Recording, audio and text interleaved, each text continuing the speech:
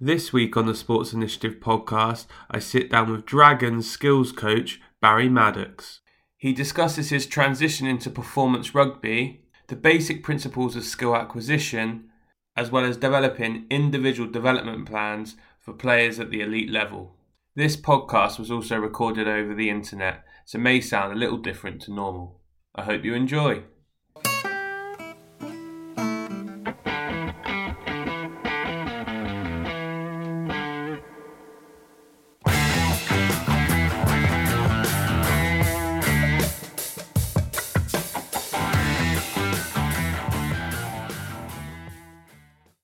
So Barry, first of all, appreciate you doing this. I guess the more pressing question is, how are you? How's COVID life, which is a bit odd for everyone?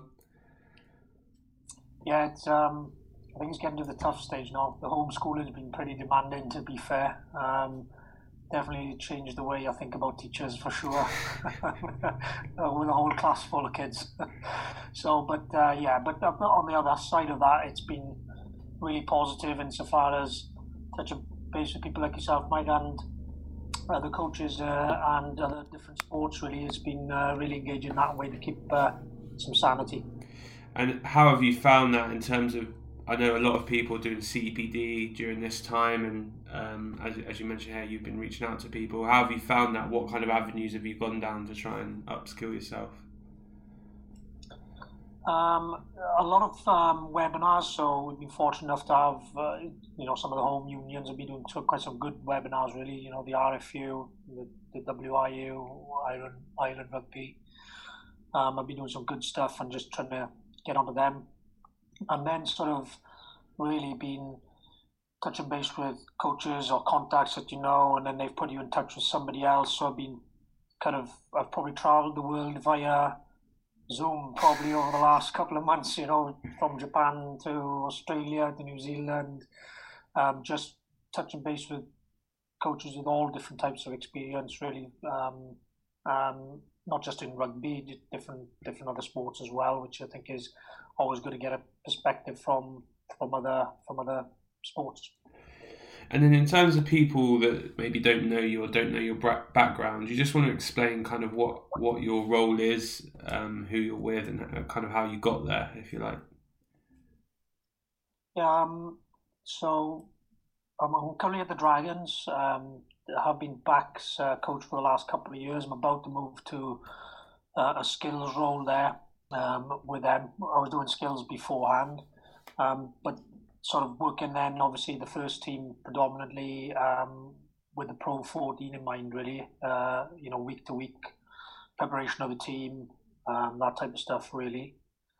And then before that, my probably journey started back in 2000 with the Welsh Rugby Union as a development officer. So really started at grassroots stuff, from under eights right the way through the pre-academy stuff, really, which was then the Swansea arm before it became professionalism. So obviously professionalism came in, they created the Ospreys at that point, but it was the Swansea arm really I looked after. From there I went to Hartbury College, so the educational background there in Gloucester. And my responsibility there was pretty much set up the first females academy for the RFUW, it was at the time, before he came under the banner of the RFU. And I had 4 fantastic years there, because obviously then I looked after what's called the ACE program, the Advanced Apprenticeship in Sport and Excellence, for rugby for the boys and the girls in that period. And then I was fortunate enough, I suppose, to become, the first women's head coach of the SEMS program with the RFU in 2012. And then from that I went to Bath Rugby, where I had 4 great years in fairness, one working under Mike Ford, and then with Todd Blackadder and Tabai Matson, basically, and then across to the Dragons for the last, going into my 4th year now with the Dragons. So when you were starting off on that journey and you were a development officer and whatnot, did you know that you wanted to go into professional rugby, or was that just kind of a continuation on the path that you were on? No, I think it's a really good question. I was really enjoying the fact that, that going to different communities around the Swansea area at that time, as a development officer, um, working with and trying to establish teams from under 8s right the way through to under 16s at clubs, going into schools. So a real big remit really in that, and kind of really enjoyed that stuff. It probably what sparked my probably interest to go on a little bit further was I was fortunate enough to coach Wales under 16s at the sort of my 6th year in as a development officer. So I was backs coach and support coach with the Welsh Rugby Union and the 16s team then, and that probably sparked my interest then really about going probably more the performance route rather than the community route. So it was brilliant to work in that community element of the game for sure because it gave me a good grounding and a good understanding of dealing with different people on a daily basis. And then, of course, it enabled me then to make that decision on which pathway I kind of took, really, either to stay in the community game or pursue that sort of performance pathway or the performance development pathway, really. And were there any skills that you think you learned during that kind of development phase when you're working, obviously, with the younger kids around skill acquisition and the fundamentals and basics of the game that now transfer into your role that you're doing at the moment? Because obviously you mentioned you're a skills coach now, so there's quite a skill element to both, but obviously one's on a developmental pathway and the other's on an elite pathway. I think probably early doors of my coaching time, I probably thought it had to be considerably different. But the more that I've been working at in that level as such now, the more there's lots more things which are quite connected really. So things like the enjoyment, the fun, challenges within the session, getting the kids even at a young age really to sort of figure out problems and working through things themselves as well, even at a young age, really, because it's like the kids at home, they're adaptable. You put a challenge in front of them and off they go. Nobody kind of teaches them per se. It's more of a guided learning maybe than a tell regime, really. So them skills for sure that have been really important to keep with in essence, because maybe initially I probably wasn't quite on that right alignment in that way, but since then it's probably stayed that way. So obviously, yeah, you mentioned that kind of you started going down the performance route when you got an opportunity to work in that Wales group, and then obviously you moved on to Gloucester and stuff. Is there anything that really surprised you when you started moving into the performance section? Anything you were like, oh, I wouldn't have imagined that, or skills that you learned and you were like, actually, that would be invaluable for me to have known earlier on in my career? I think that that experience, the Wales in the 16s, was just the real drive of the individuals and the players that were involved in the program. That kind of surprised me really. I, I kind of probably didn't expect them to be as focused at such a young age really about they were quite clear, a lot of them, about what they wanted to do, how they wanted to do things, how they wanted to push themselves forward as best they can be. So they're quite ambitious, really competitive in that sort of age as well, which probably took me a bit by surprise because I always thought that I'd have to bring all the technical aspects of stuff, I suppose, and the tell side of things maybe a bit at that time because that's how it was probably going back several years ago, that it was more driven by the coach kind of thing. But actually I learned pretty quickly that even back then that the players themselves were quite adaptive and quite forward thinking about their own stuff really. And if I'd have probably had that a little bit then maybe I'd have coached slightly different at that point, And how did that affect you moving forward into your roles going forward when you'd seen that drive that those kind of top achieving players at those age groups have? I think it probably made me think a lot more about how much they're involved, sort of within the system, the program, and um, getting them to shape some elements of it, for sure. From training and things like that. I think I've probably improved a lot more in the last, say, 5 or 6 years, because I think there's more of an emphasis on allowing the players to be more involved, and getting that sort of the buy-in from them, and them being part of the process and co-creating things. Of course, now it's a lot more prominent. Back then, probably not as much, but it's sort of something that for sure was there, and it was a matter of encouraging that a little bit more, potentially, at that point. And so how do you go about that now, in terms of your ability to kind of have dialogue with players and set them on a way of almost guided discovery? Obviously, you mentioned that you're at Bath and then you've come to Dragons and a skills coach. Obviously, I imagine a lot of your work will be around kind of individual development plans and trying to encourage your players to develop those skills. How do you go into a scenario and help the players understand what you want them to improve on, or help them put a framework in place to help them improve? As I mentioned, I think it's really important, Mike, to sort of co-create that program, because ultimately, the sort of clue is there. Really, the individual development plan is very much geared around the individual themselves. It's not my plan; it's their plan.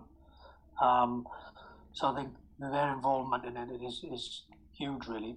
All I'm trying to do more of anything is probably the guidance and the maneuverability with the other coaches. Obviously, about have you thought about this? Do you understand about this element of the game? So we're on a lot more of a guided sort of role nowadays than we have been before, for sure. But I think that one, it's about them being involved in it, us guiding and maybe highlighting and making aware, so heightened awareness, I suppose, of certain aspects of the game. That they may be, actually, a lot of players tend to look at their negatives before their positives anyway, humanistic nature, I suppose. But I think that the importance there is getting them to look at them to work on their strength element, more so than what they would perceive as the poor elements of them.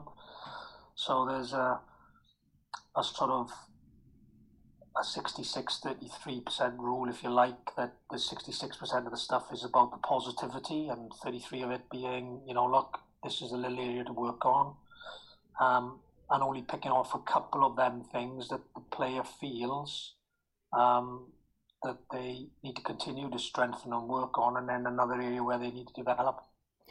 And is that done in a formal context? Is that like written down and logged somewhere, or is that in an informal context?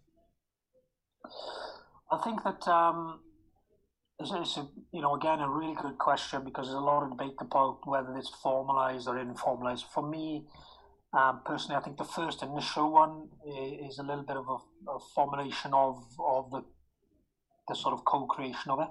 And that's with the other coaches as well. So it's not just by myself. So if, for example, there's a forward, then that would be created with the forward coach. You'd obviously have the head coach or the director of rugby, whichever one you look at it.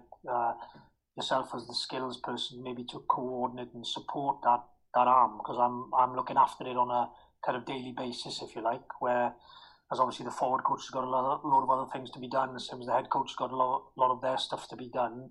That role is to support the athlete in that program. Then, from that, I think that you can have a lot more informal conversations nowadays. I think that's probably the best way, post that. There's obviously a time, I think, where you have to review at some point, a couple of months down the line, just to see where things are, just to make sure if we're on track. It could be very much like, no problem, you're all good, this is really improving. All the stuff on your personal development plan is going really well. That's it. That's as much as it needs to be. Keep working on this and that, and it's done, and then you may add I may add a note to that documentation just to say, really, look, I had an informal conversation this day, everything's happy enough with everything where we're going, still focusing on two of these three things. And for some, I think that works really well nowadays. The informal, and obviously the generations are different, completely different, so we've got to be aware of that. We've got a sliding scale of players who are probably around about, not quite my era, but obviously a lot older, who are happy with that format of a formalised one, probably more often than one formalised and informal one. So it's about knowing your athlete as well. I think that's really important, and where they sit. But I do think that it's important that, obviously they're part and parcel of that process and that program. So in terms of your working week, do you just want to talk through kind of what your working week would normally look like? And then kind of the number of players you would work with and all that type of stuff. So from a skills perspective, the probably the key is you've got to run on across the squad really about where they are from their individual development plans and everything else. So it's a big chunk of work. But then it's the importance is utilising the expertise you got within the coaching group. So for example, I'm not a scrummaging coach, I was a back. So in their sense, you've got to utilise the coaches within the program. So if you've got a scrum coach and somebody needs to work on an area of scrum, or if they throw in, for example, as a hooker, then they would be part and parcel involvement in that player's development plan. So at the start of the week, it's very much about the player having a real focus about what they want to work on in that week as well. So at the very start of the Mondays would be touching base with the players in an informal manner about what they think their focus is going to be in that week, because I think it's important to keep them on track really, because that's the guided bit is are we covering off what we said we would cover off, or what you needed to work on, and then just touching base with them on that first day on the Monday. Now I know some do it formalised wise, so some people may get them to send their stuff in, what's the plan for the week for you on an IDP basis. Everybody's different, every player's different, of course. But very much on that Monday would be a touch base. Where are we? And then on the sort of Monday, very much about how we would sort of look at that plan of the week. Where would they fit it in? Are there opportunities within the section to get that IDP done? So for example, if you've got a scrum half who on a particular given day, on a Thursday, for example, there's a lot of box kicking in the session itself, then do they realistically then need to go and do extras on box kicking? That may be better spent on maybe passing distribution. So it's about having a feel as well as the week goes on about what the player also feeds back. They could be stiff, so they can't do certain exercises like kicking, for example. Tends to be then unital sessions. We would tend to work a lot with individual players and individual groups, whether within the forward session on a Tuesday or the back session, and then very much then put a plan program together at either the front end of the afternoon session on the Tuesday or the back end of the session. So very much if we think we need to be a bit more team biased on some skill work, sort of connections, something with the forwards and the backs together because they haven't had that opportunity to develop that aspect, which will help the team. And we'll look at that maybe at the front end of the session. Whereas the back end of the session, it could well be more so based upon the individuals or individual groups. So what do I mean by that is, if you've got the back three players who are high ball catching the ball, then we may have scrum halves who may actually kick the ball in that part of the session. So one, the wingers can go after, put a bit of pressure on. It builds a connection between scrum half and wing. They get a feel about who kicks maybe a bit more infield or outfield, who's left-footed, who's right-footed. So it's just that collective understanding. And then from that, we'd organise then sort of branch outs, basically, maybe some on defence, and I will be the defensive coach that will run that part of it. There could be somebody else then working on a different aspect of the game, and each player would float into their own. So I'd coordinate it up with the other coaches, and each player would then float into them sections to work on them particular skills that they feel that obviously tied in with the IDP they're working on, or keeping the strengths up, for example, on a Tuesday. Thursday we could depend upon, again, if there are some micro units, we may get some more work in there on the Thursday. But if it's just the one sort of main session, it'll sit at the back end of that again. So same thing, it can either be front loaded or rear loaded behind session, depending on what we think is best, what the mood of the group is as well. And then on the Friday, what would tend to happen is we would probably have the non-23 group, so the guys that don't make the squad. So we would look at upskilling them players then at the back end of the week, rather than just normally what would happen is you come in for your weights and then you go home, because obviously there's no game potentially for them. And again, the same thing may happen on prior to a game on a Saturday. So they may come in to do because some players will go out and play for a development program, for example, because that's the management of that. So some will go and play at Welsh Premiership, some not.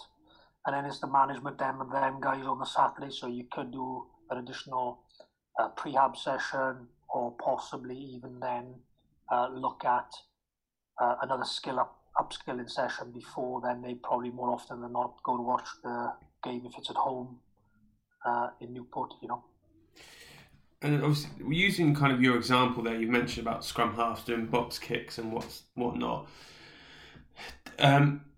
Who designs those sessions? Is that you, from your experiences of things that will work, or is that the players going, so and so come across and help me with this, and sorting out the session themselves? How does that look? I think it's I'm a big believer in, first of all, show them what we're after, kind of thing. I think that's important, that they have an understanding of, what they're trying to work on. A lot of the experienced players, yeah, of course, but maybe some of the younger guys, if it's younger players, we may need to guide them a little bit more on what it looks like initially. And from that then, obviously, through experience, they'll obviously understand what they need to do and things. So I think that's important, that element of, helping with that knowledge base to begin with, potentially for some of the younger guys. In relation to some of the more experienced guys, they tend to know, what they're sort of after and what they're looking for themselves. And that's very much a so of you'd probably observe a lot more in them sessions, you'd watch, and then they would pretty much more or less, they would create sort of, this works for me kind of situation, and I feel this works for me. So they would have that experience that they would draw on, and they would pretty much create their own session in effect of what it looks like, with a couple of adjustments. And then that becomes then a very much for me, and the other coaches, of course, as an observatory role. It's not so much of a coach, They may also ask a question, for example, one of the nines does a box kick. He's probably a better box kicker than I am. He knows the situation, he knows the field by now because of his experience. And then they may ask on one occasion about, what did you see there? Well, you may say, well, this is what I saw. What do you think? So it then very much reliant on them having their own feel for it. In particular, understanding that the session that they've created for themselves really based upon experience. But again, it's if they got younger players, then the good thing is about showing them. The senior players can show them as well at the same time. So it's a lot more co-coaching as well at the same time, because if the younger guys are in with more experienced players, then we'll allow the more experienced players to support the younger players, because I think that's really important.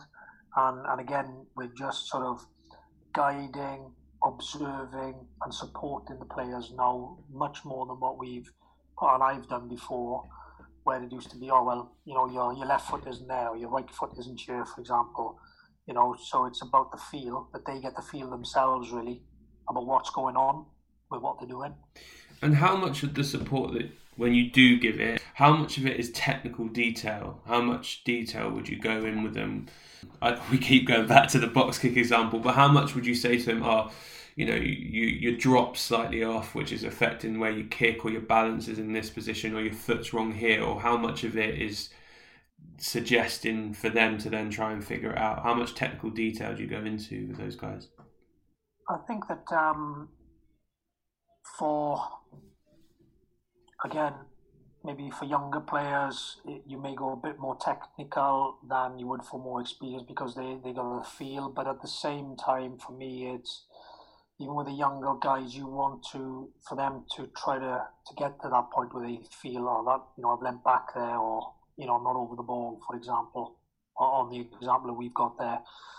But I would say that it's very much one thing, because there's a big part about reinvestment and stuff like that, really, which is, we've all done it, where we say, oh, think about this, think about that. And what tends to happen, the other two things that you were doing well before that, they start to go all over the place. Because your mind is focused, because you directed to a point specifically. So what tends to happen on the first few throws is, you're going to be the player, and the athlete is focused on that section of what you've told them. So the reinvestment part is all about is the more information that, obviously you provide into the mind, then they start to overthink things. And that's where you've got to be, really careful. For me anyway, is it should be them getting the feel, getting the flow themselves as best you can do, with maybe one pointer if you need to with some players, and others will be very much about, hopefully that they don't feel it's going well, and then they'll turn to you, which is the ideal thing, if they feel they need to, and say, look, this is not quite going well, is it? And what's happening with this, or happening with that? Well, have you thought of this? So there's more questions, more pointing them to the direction, because you're observing a lot more, isn't it? But it's observing and giving feedback in the moment, rather than trying to look. You can obviously show by video later and stuff, obviously, but in an ideal world, it'd be feel and show in the moment, really, for me.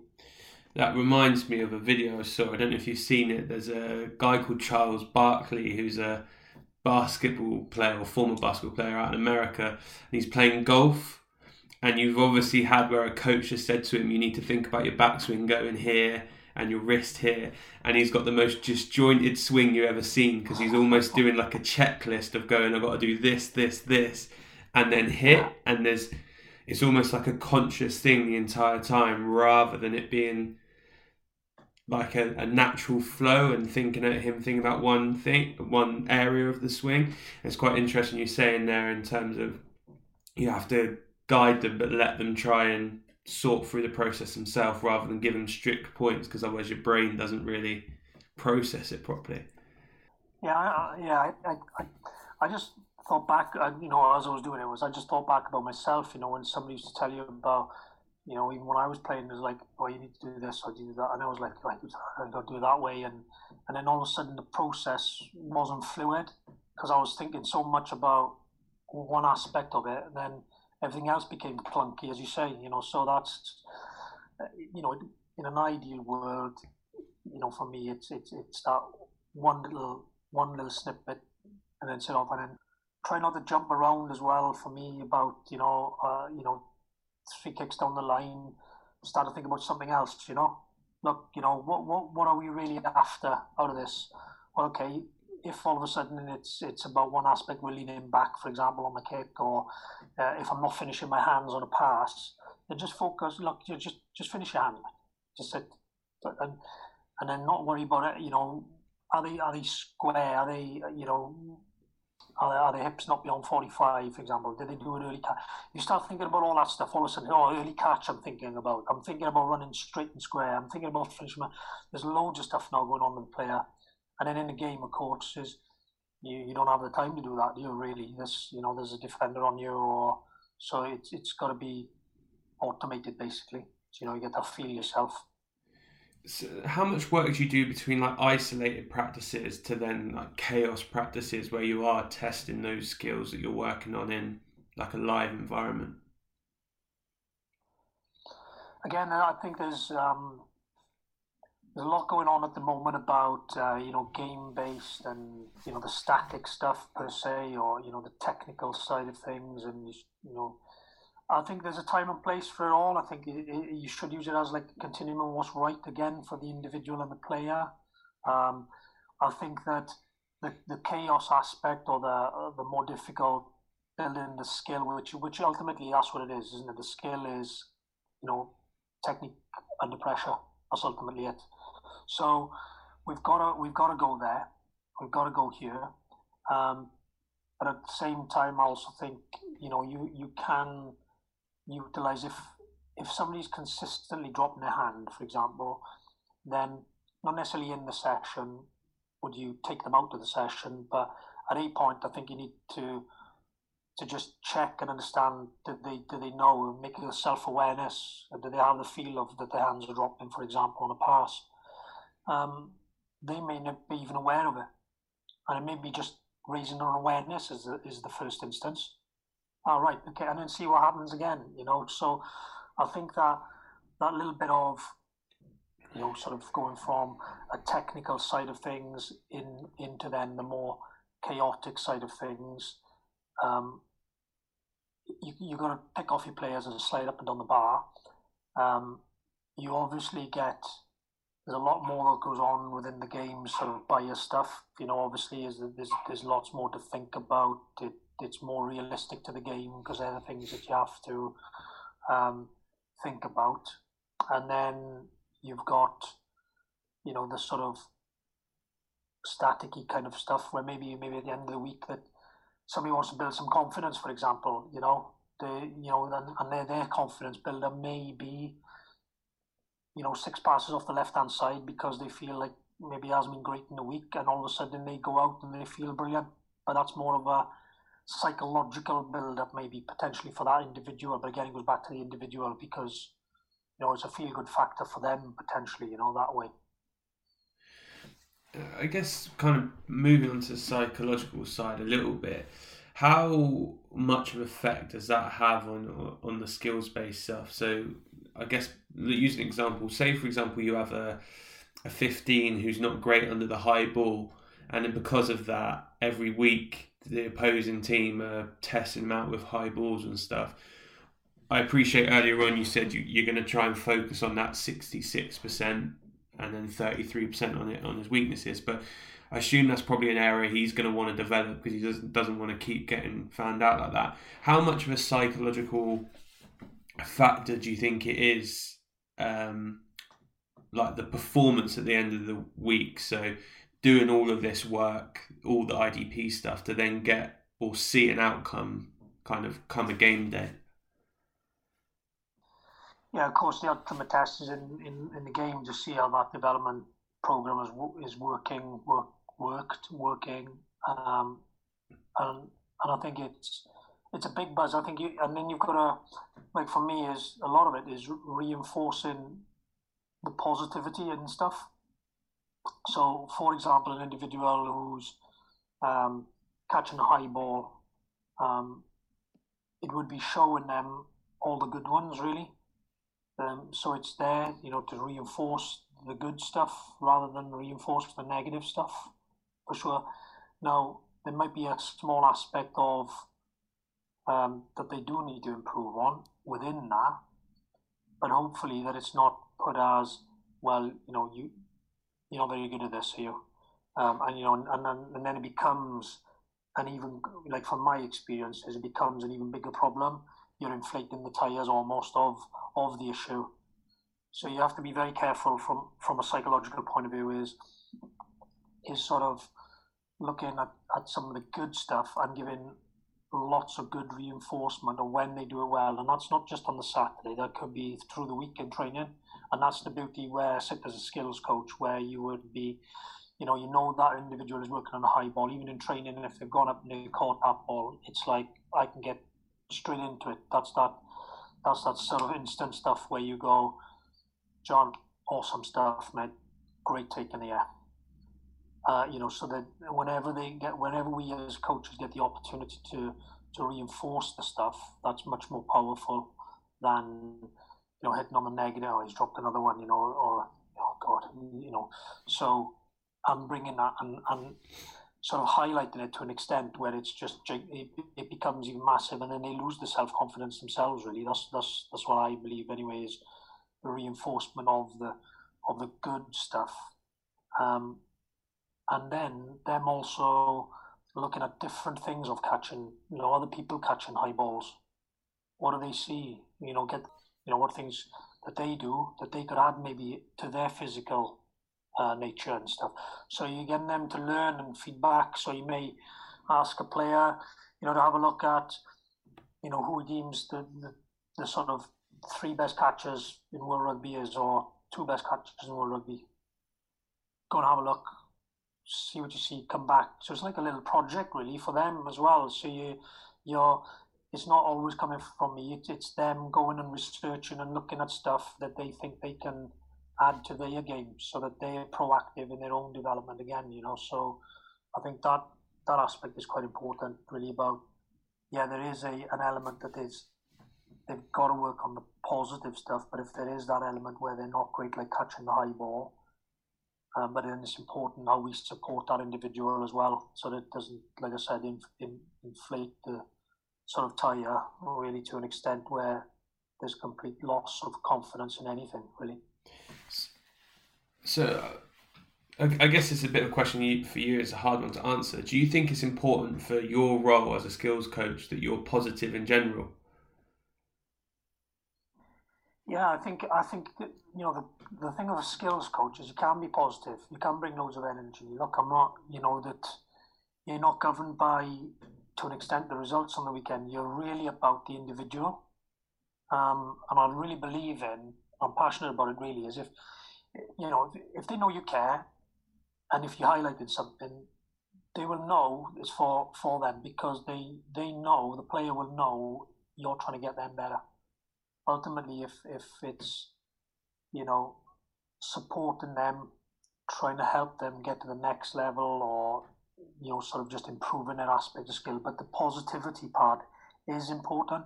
But at the same time, you have to be able to have that conversation with somebody to say, look, this is part of the game. What do you think? Hopefully for them to raise their own self-awareness, to them to get better with it. But ultimately, good connection with that person as well, but it's easier then to obviously sort of get them to see that you're doing it in their best interest. Basically, if you have to be, not the negative side of it, but I would say, you're trying to help them get better. That's ultimately what you're trying to do. That's your job.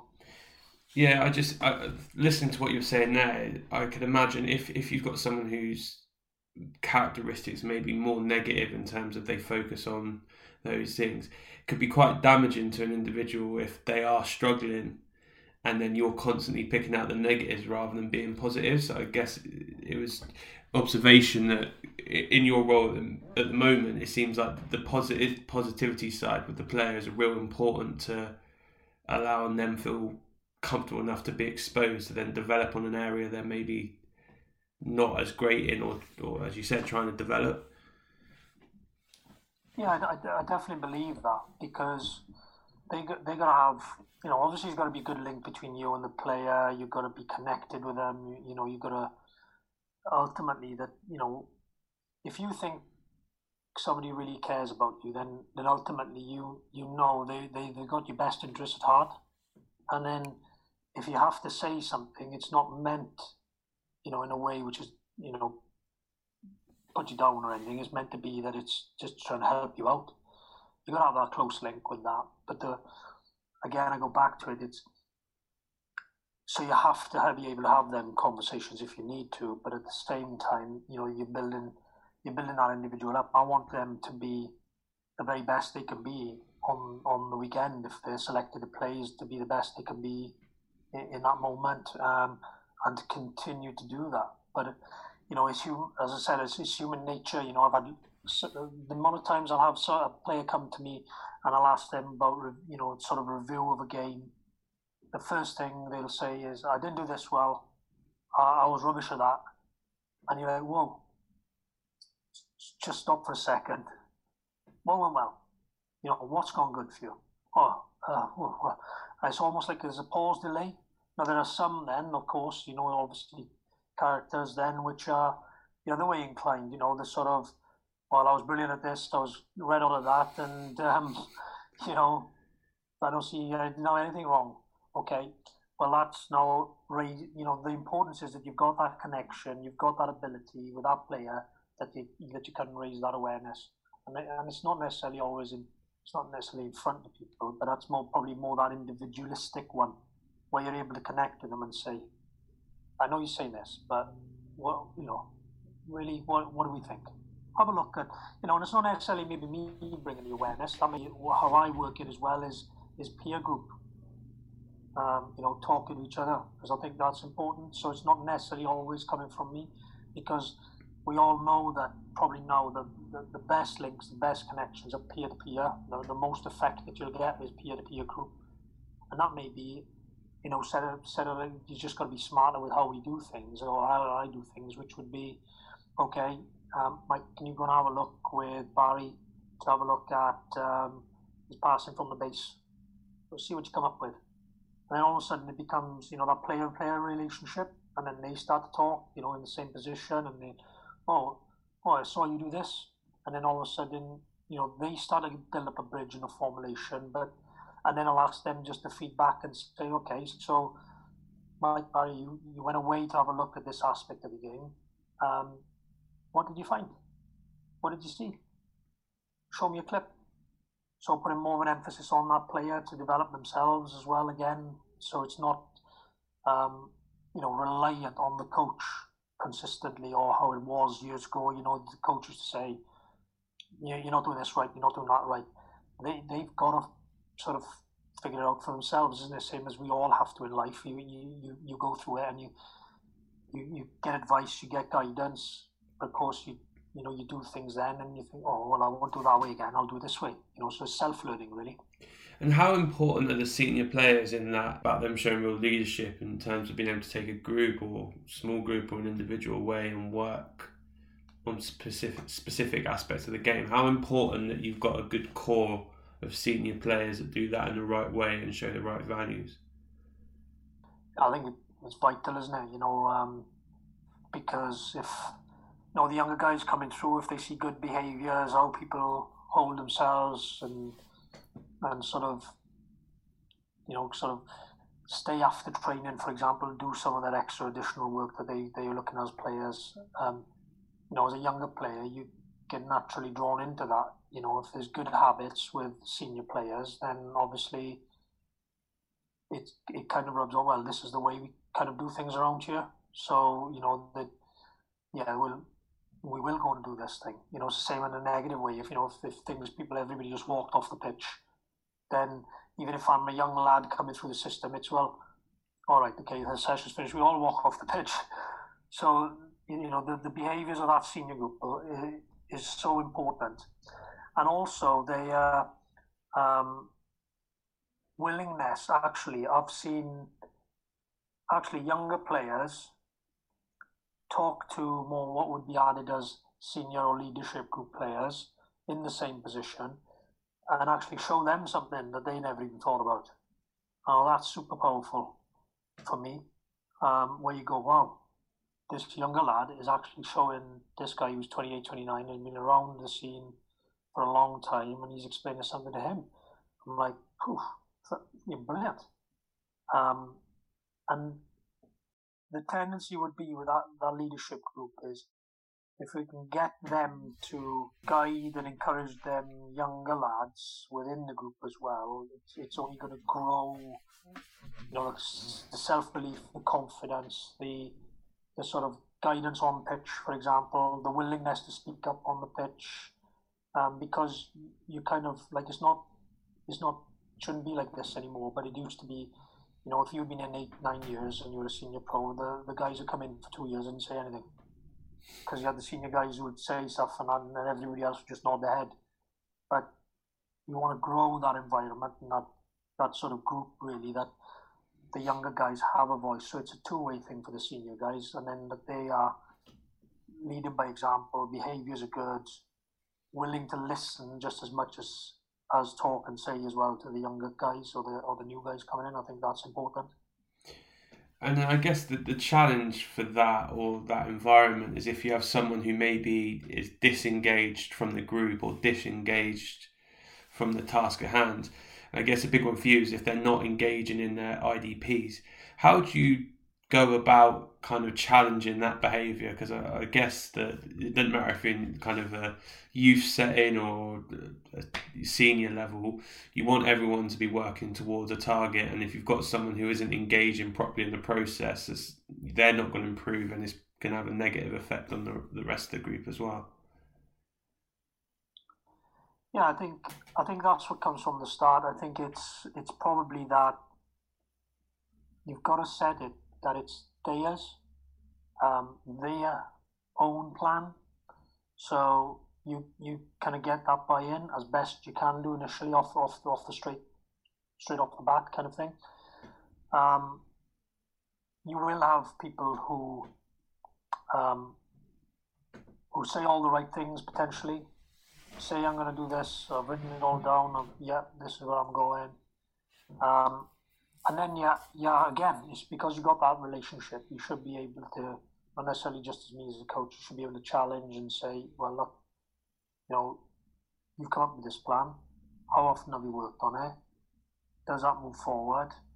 No, it doesn't. So there's then the challenge where you can get some of the more experienced players potentially to put that a little bit more of a lean on as well, or the encouragement to say, making people aware of what they're trying to work on. So, for example, if you've got a player who's working on a defensive aspect of his game, and there are 3 or 4 others within that group or senior group who are working on defensive aspects, then you could touch base with them, potentially then get them to talk to him and say, "Hey, listen, we're doing this defensive bit today. Come and join us. I know you're working on this defensive bit."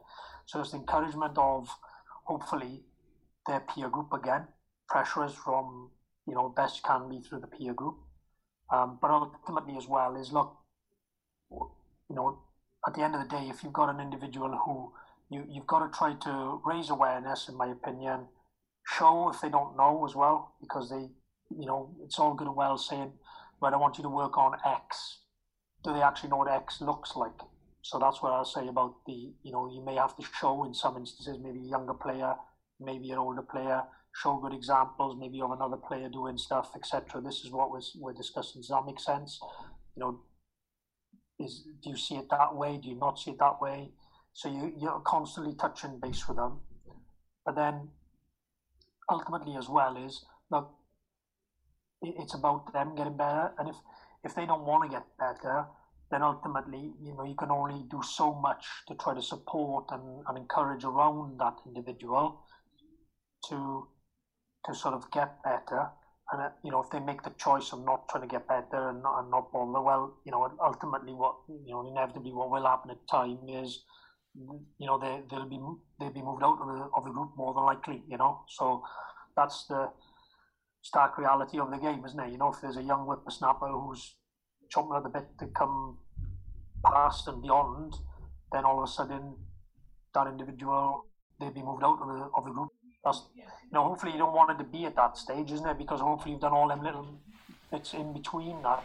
Ultimately, I think as well, though, nowadays that, if you're a professional player, you have to continue to work at your trade. It's like any other job in the world, isn't it? If you're not learning, getting better, trying to be better at what you do, then ultimately, somebody else is going to overtake at some point. Yeah, and that's reality of life in general across the board, I think. And in terms of your framing of sessions, so you've mentioned quite a lot of the use of video analysis and stuff. Would you frame a day's work using videos of what your plans for the days are, or the good examples or bad examples of the stuff that they've done? Kind of how do you frame the work that they're going to be working on the stuff, like you've said there, so they've got a good representation of what it actually looks like or what the end goal looks like? Yeah, so I think that there are times where, for me, I'm very much informalized there on a daily basis. So when we went back to initially, there's maybe a formalized something. So informal would be things where I touch base with them in session, live. So if I've seen something that I know that they're working on, to reinforce the stuff. At the same time, it may be to highlight an aspect of post game or training where we've gone into a video session, asking them, showing them, for example, good examples, asking them to check out. If there wasn't such a great example, I wouldn't say that. I would just ask them to compare the differences between catch 1 and 3 to catch number 4 and 5, and ask them to work it out. I've got an idea in my own mind. The thing is, within that is, just to add to a point on it, really is whenever you ask a player really about because why did they drop the ball. I remember a great example really when I was at Bath. I put some glasses on a particular player. We talked about catching the high ball, and on the film, because we had the different angles, so we had the one which is the camera right on screen, basically where his eyes were, and he just about caught the ball by his ankles, and I thought, jeepers, that was not great for an international fullback kind of thing. But I reviewed the tape afterwards, and there's a blazing sun basically in his eyes. So, like, at the same time, you can ask a player, what were you thinking here, for example, and they'll come up with something completely different of what I'm seeing, to compare with what was actually being felt with them at the time, or they were doing at that moment in time. So, to sort of develop them areas for them. So you just got to have that understanding of what they're seeing, what they're doing within the sessions as well. From a sort of use of video, non-video, on pitch, instant feedback as well. So there's an array of different skills and stuff that happens for that individual. But then for the individuals, there'll be probably very much informalized stuff every day, because you can have a formalized meeting every day, but it's very informal. Or, how's it going today? What are the things you remember from training? Go and find me 2 clips of that example. Brilliant. Well done. Off you go. So it's just framing stuff, framing sessions around that stuff, really, as best you can from what we do on field and off the field. Sort of looking at other players, other teams, whatever. Have a little look at a challenge to see, maybe even different sports sometimes. How do they jump? For example, like a high jumper, how does he jump? Or what's different there to a rugby jump guy? So looking at all different aspects of how they could implement something from maybe a different sport as well, to help them. I guess that must be one of the more enjoyable bits for you as a coach, is that because you're doing skills and you're a little bit removed from performance, like you said earlier on, and you're not therefore specifically working on the scrum or specifically looking at backline, you can go and look at these vast array of different sports and see how they do it, so you can hopefully bring that into your context.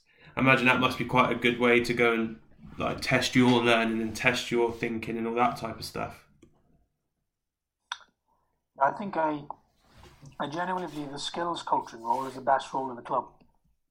I genuinely believe that, because one, you gain such amazing connections with the players initially as well, to start with. you're not geared and biased onto the results per se. You obviously want the team and the squad to do well, of course you do. And then you're very much focused on the individual, and with pure outline of just getting them better. So that side of it is great, and then you are able to, digress into different avenues of sport, or different, not necessarily just sport, but different psychological stuff, and look at that, and how does that affect the player? How would you speak to a player? How do you frame the questions? So it's not just on the pitch. It's about also from a skills perspective is the off the field stuff. How they conduct themselves. What are they like when they get up in the meeting? How do they get their message across? Are they witty? Are they funny? Could they be witty or funny? Could they start with an open question rather than the closed question? So the skills aspect now has probably gone, for me, I think it's because you're looking at the individual all of the time, is helping them become better on and off the field. So maybe that's something I should have mentioned, at the start, really. But I definitely think that that's probably as a plus as you could be, really, about other sports, other things that they do off the field as well as on the field as well. And is there any particular setting where you've learned something that has really resonated with you, that you've been able to take back and use? Yeah, there's been lots of stuff. I've sort of I think that there's, say, 70% of the time, if you go to a webinar, if you go to a conference, if you look at a different sport, you probably think, yeah, that's maybe confirmation. Yeah, we do something similar. Pretty much on the line.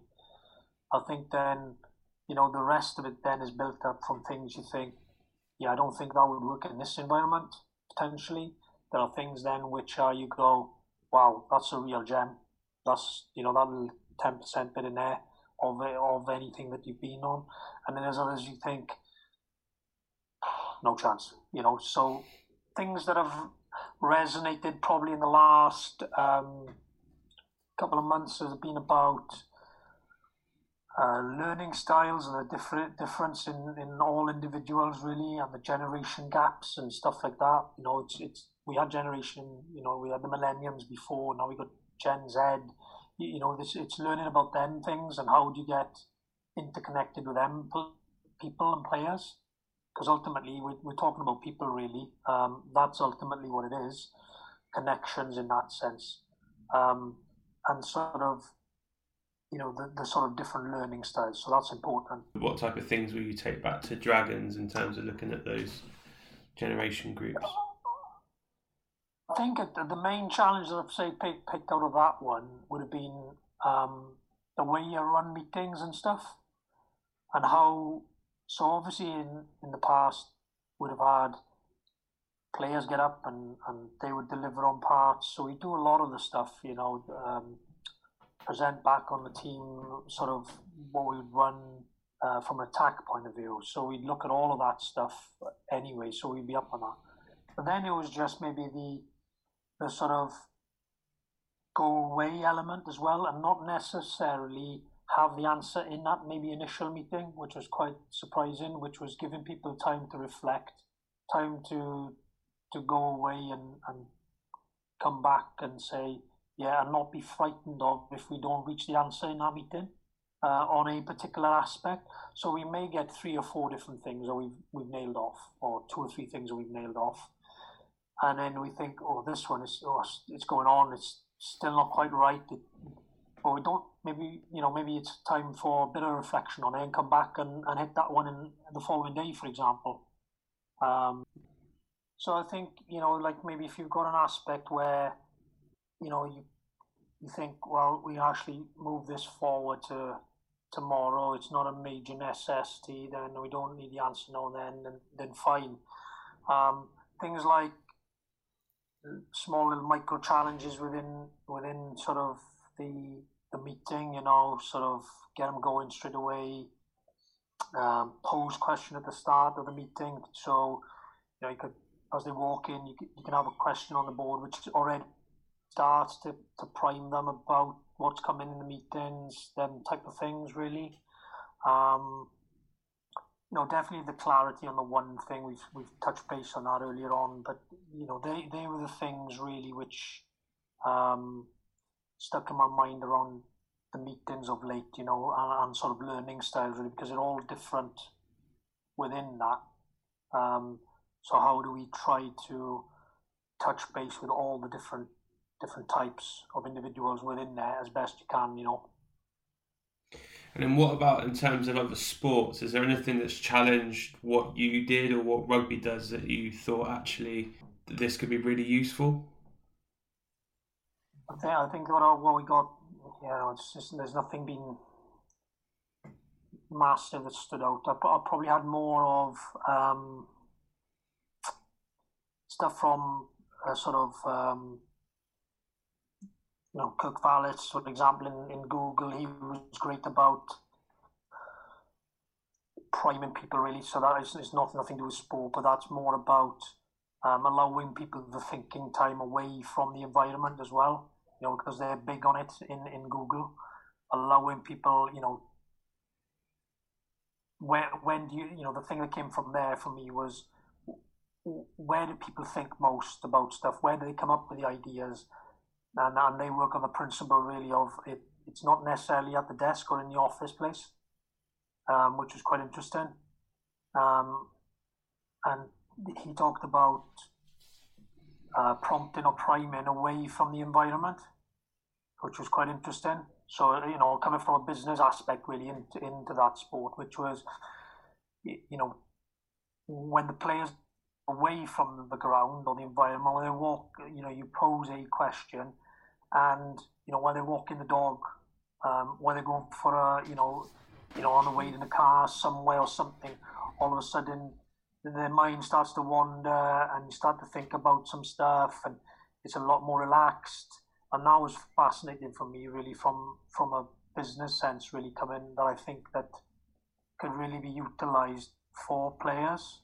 And that could be even something where you pose the question the night before, leave it hang, it doesn't need to reply there and then or after the training day, and just allow that thinking time, that critical thinking time for them players as well. So I think that was something I had from a non-sporting thing, which has really resonated with me in the last couple of weeks, to be fair. I guess that'd be good, particularly good in your role with if you're asking players to go away and think about how to improve in an area or something like that.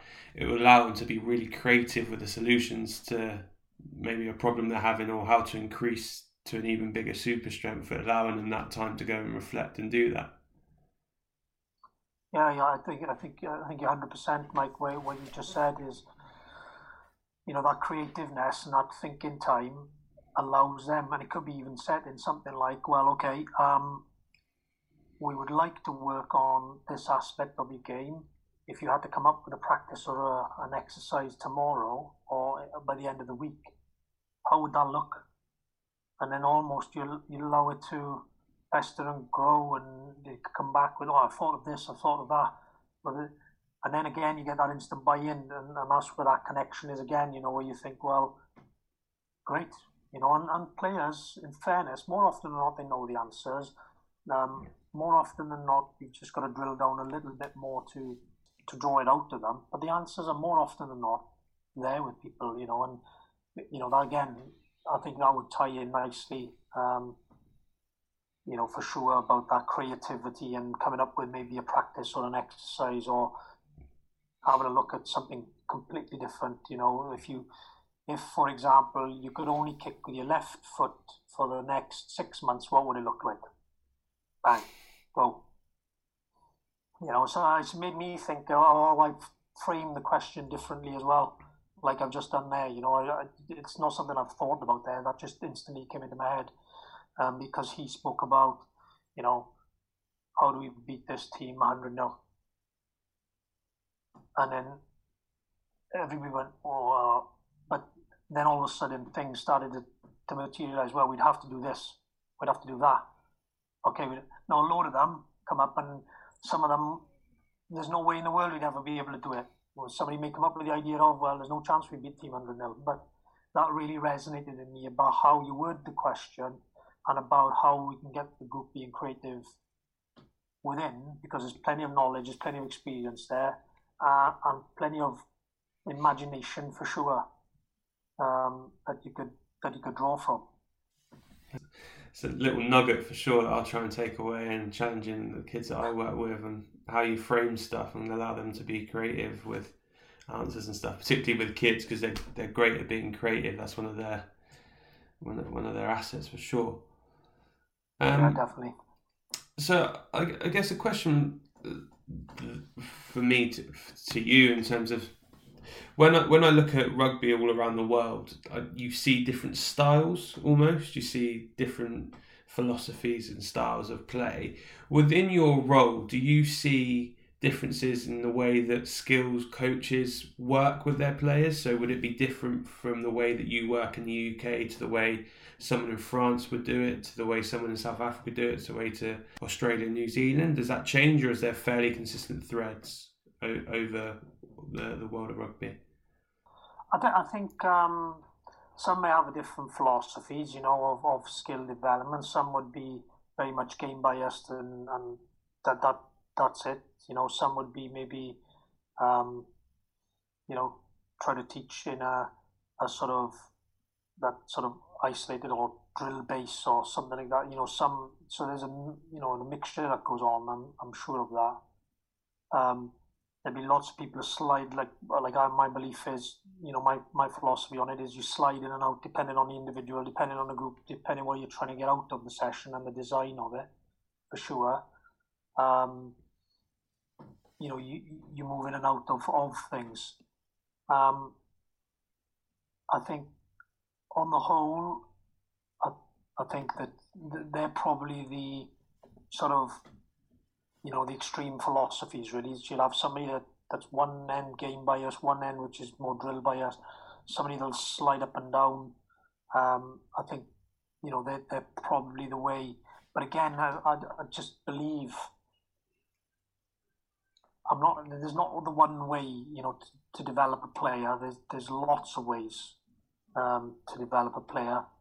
And for this particular individual, it may be a bit more sort of game biased or whatever, or sort of not so much fully into the game, but potentially into there's some opposition there. That there is something they have to register and make a decision on. Some but stimulus. It's not to the full intent. Yeah, it's not to the full intensity of the game. For example, you may have to pull them back slightly, to even to go forward again. So that's what I mean by when I talk about game biased. I don't fully mean that it's all full bells and whistles of a 15 on 15 or an 8 on 8 and you're off into them games. But you may have to retract a little bit where there is some stimuli going on and they have to make decisions, because you just have to know when to stretch a person and when not to, and then that's that fine balance again of building the belief and the confidence and bringing them back. Off you go. You have a road bump in there somewhere, and then you bring them back a little bit. So you have to be able to go in and out of them things really. But I do think that on a whole, having spoken with quite a few skill biased people, I think a lot of people have a lot more, though. One trait which I'm getting a consistent theme is that implicit learning is the key, is a really important aspect of it. That it's about players working things for themselves, experience it for themselves, having that feel for themselves. I think that's consistent across a lot of the people I've spoken to. That, and I believe in it myself as well. That it is important that they learn as the athlete really. And do you think that that's something that's always been there, or do you think that that's something that's becoming more and more prevalent with the newer generations? It's definitely, like I said at the start, when I first started out, when I played, it was all tell. My coach would tell me everything. You do this, you stand there, you go there, you do this. In the coaching sense then, I think you because that's the way that probably generations ago, that's how you were taught. So you tend to kind of do the same sort of style for a while, and then you start to think, oh, well, hang on a minute, it doesn't quite flavour that way.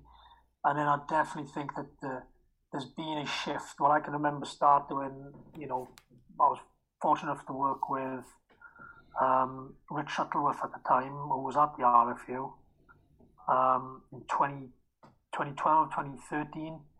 And that's when that really changed my mind completely about that sort of directive work, the sort of, you have to be drill biased, pretty much unopposed stuff, drill things all the time.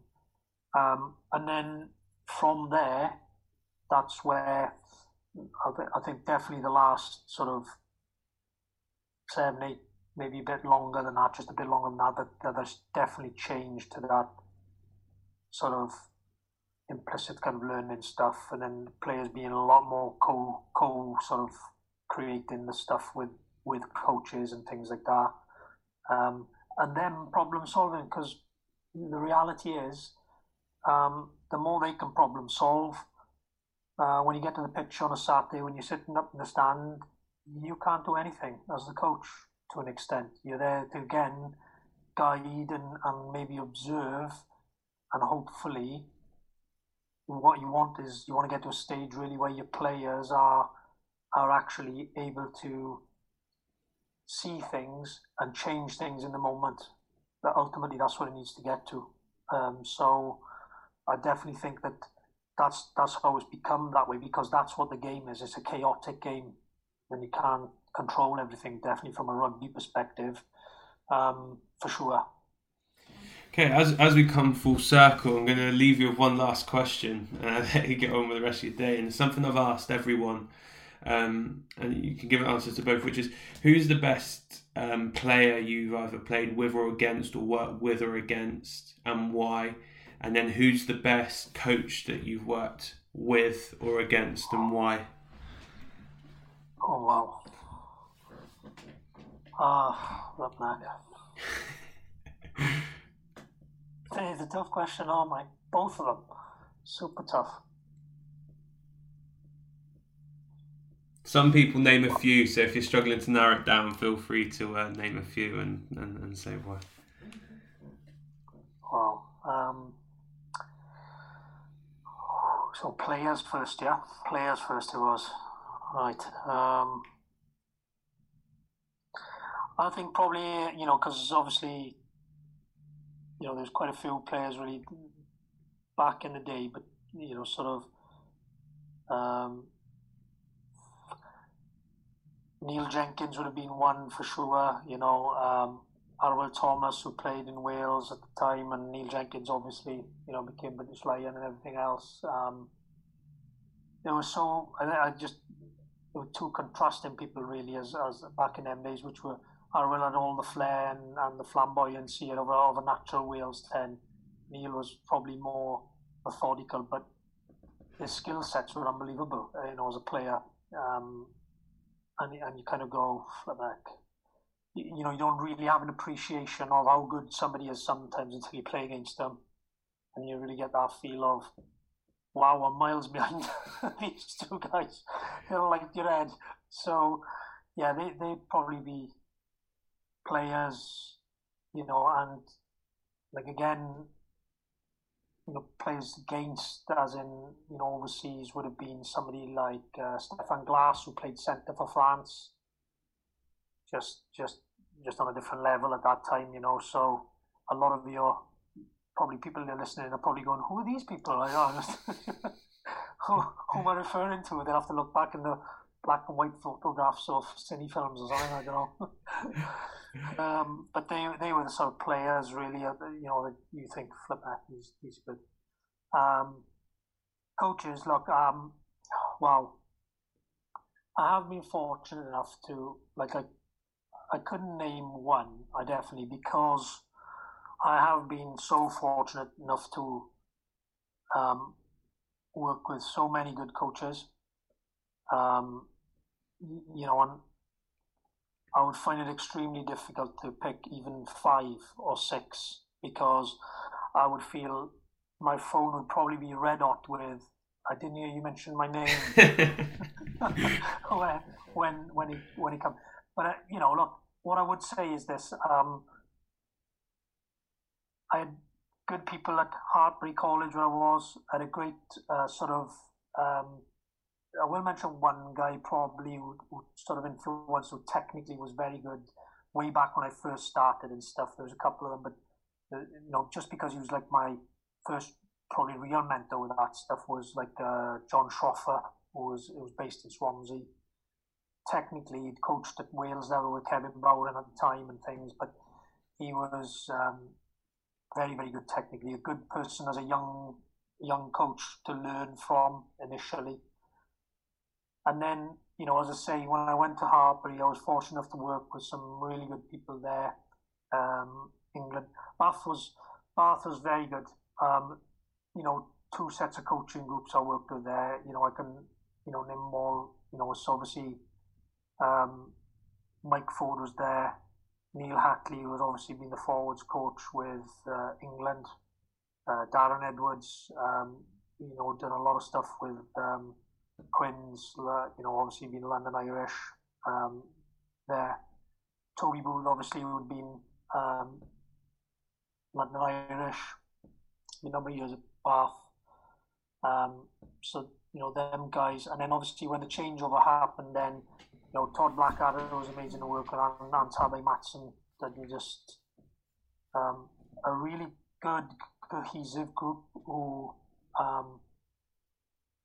understood each other probably, and that mutual respect, tough but mutual respect, as in as well willing to listen to people's thoughts, but at the same time would also challenge what you're thinking. So you just, that was a brilliant experience for me there at Bath, for sure.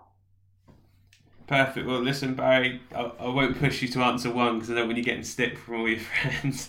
But thank you very much for your time. I really appreciate you giving up your Thursday afternoon, and stay safe, and hopefully I can speak to you again soon. Good. Thanks for your time, Mike, and I really appreciate the call. I appreciate it. Cheers. Great.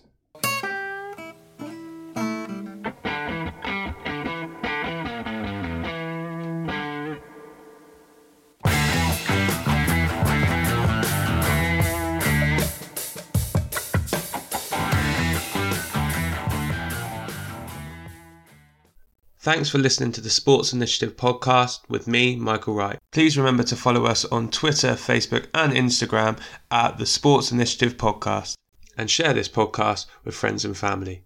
I'll see you next week.